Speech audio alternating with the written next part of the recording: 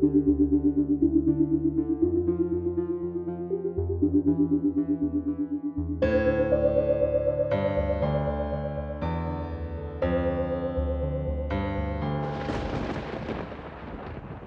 to the book at the end of the shelf. My name is Christopher Sainton Clark. On this cold and windy evening, I'm sat alone and in the dark. I'm here to read you bedtime stories that are far from PG or mild. I wouldn't choose to play this podcast if you're listening with your child. Some of these are dark, some are funny, most are downright gory. But when you open the book at the end of the shelf, there is always a bedtime story.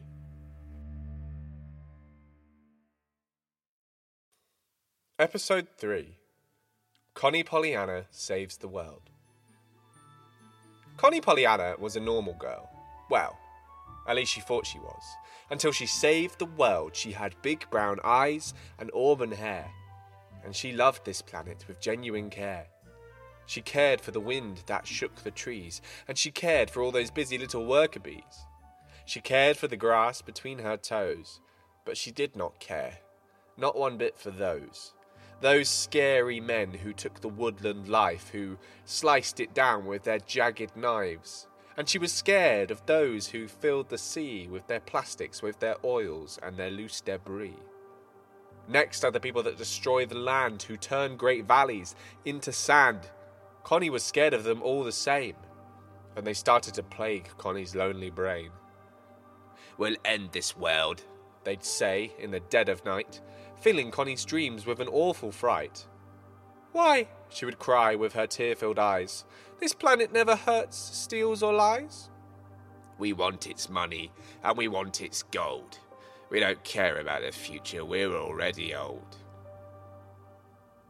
Connie-Pollyanna had heard enough. She stood high on her bed, her arms so tough. "Begone now, you monsters! Get out of my head! Let me sleep one more night in my cozy bed.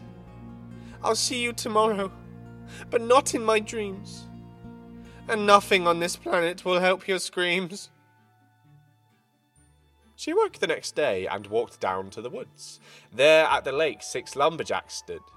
Just before their big sharp axes swung, Connie-Pollyanna screamed from the top of her lungs, "Cease and desist! You wretched men! If you do not stop, then I shall count to 10. They looked at her with a growing smirk, and then all of a sudden their bodies jerked. Their laughter brought them close to tears. They laughed for what seemed like 20 years. But it was only 10 seconds until their laughter stopped, and when they saw what they saw, their faces dropped. On Connie's command, 1,000 cows, sheep, bears, and squirrels, and tawny owls trampled the men into the cold, soft ground. And none were saved, and they were never found. No, they slowly turned into the woodland's food, and Connie was feeling in a better mood.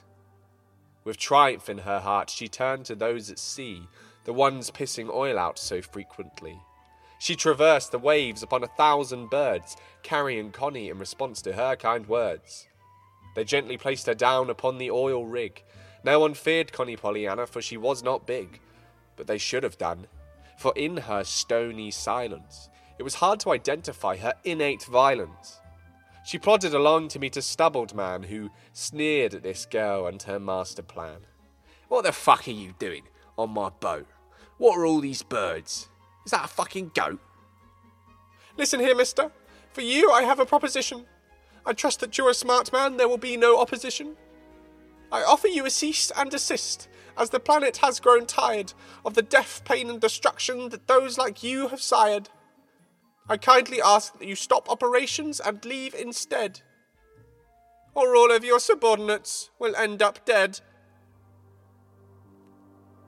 Who the fuck is this kid? This 9-year-old thinks she's great. I say no to your proposition. "Well then fuck you, sir, I'm 8. She kicked him in the shins and with a hammer broke his jaw. The baffled workers gasped and stood and watched in awe as she mashed him to a pulp, swing by swing by swing. Nothing remained of this man's face after she found her brutal win. and with a whistle through her fingers, the army of birds attacked.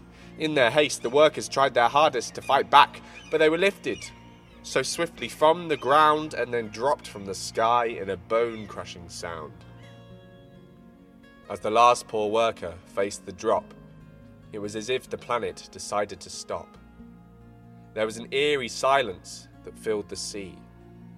But Connie-Pollyanna stood, smiling with glee. She had found her purpose, her call, her meaning. As 100 bodies lay still, Connie's face was beaming. "Mistress, was this wise? Did they really need to die?" said the seagull general with his beady little eyes. "Yes, my friend, they did. They all needed to perish. We love our ocean, we need it.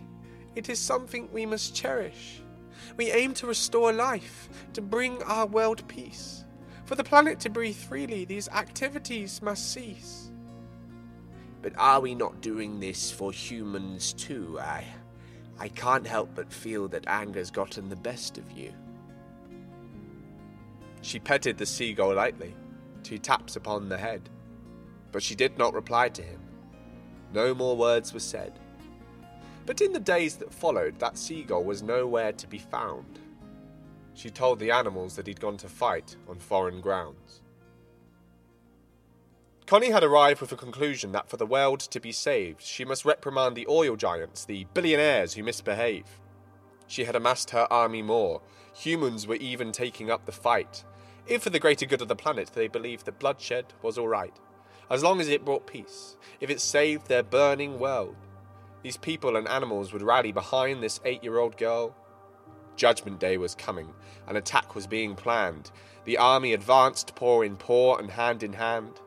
They encircled a great skyscraper, the HQ of the oil giants. Connie floated on her birds, her arms crossed, ever defiant. Unfortunately, they no longer had the element of surprise. Her cruel actions had been found out, shared and publicized.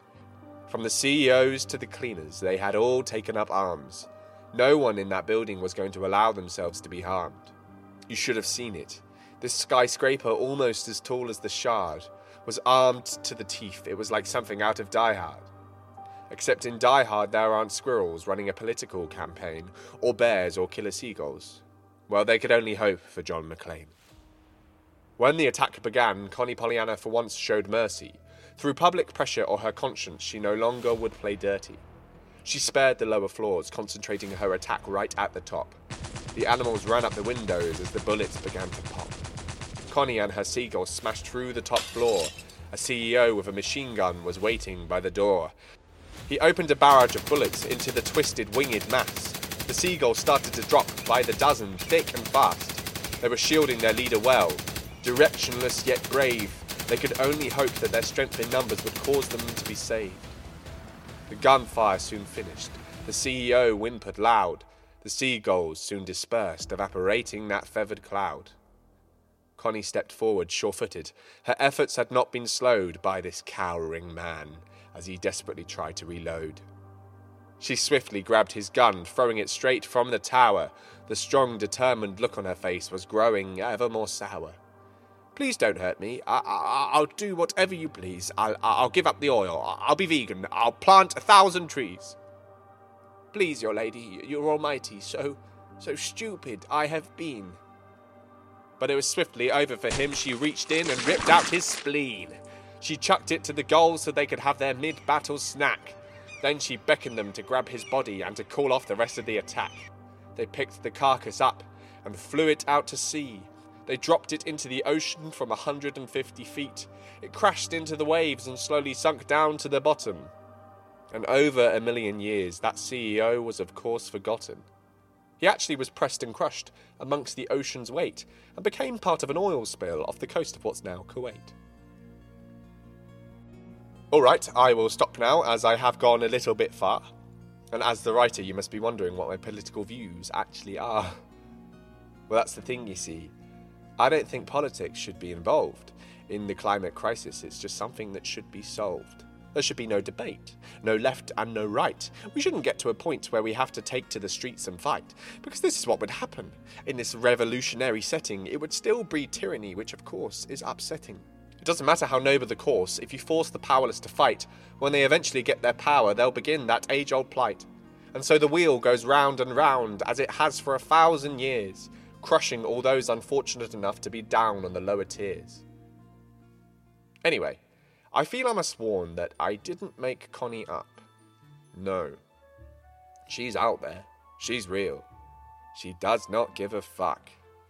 So if you're buying shares in the most corrupt of all the powers, if you're in the forest cutting down trees and ripping up flowers, if you're eating large amounts of unethically sourced meat, or maybe just dropping your Coke can in the middle of the street, Connie may be lurking, her activities now in the shadows. You may just disappear, maybe get washed up in the shallows. Maybe you encounter her lions, maybe you get bitten. Or maybe you're just ripped to shreds by her army of tiny, fluffy kittens.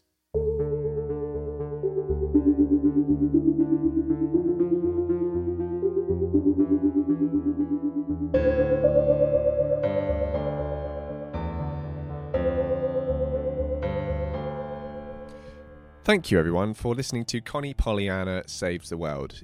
This is certainly a weird one compared to the others.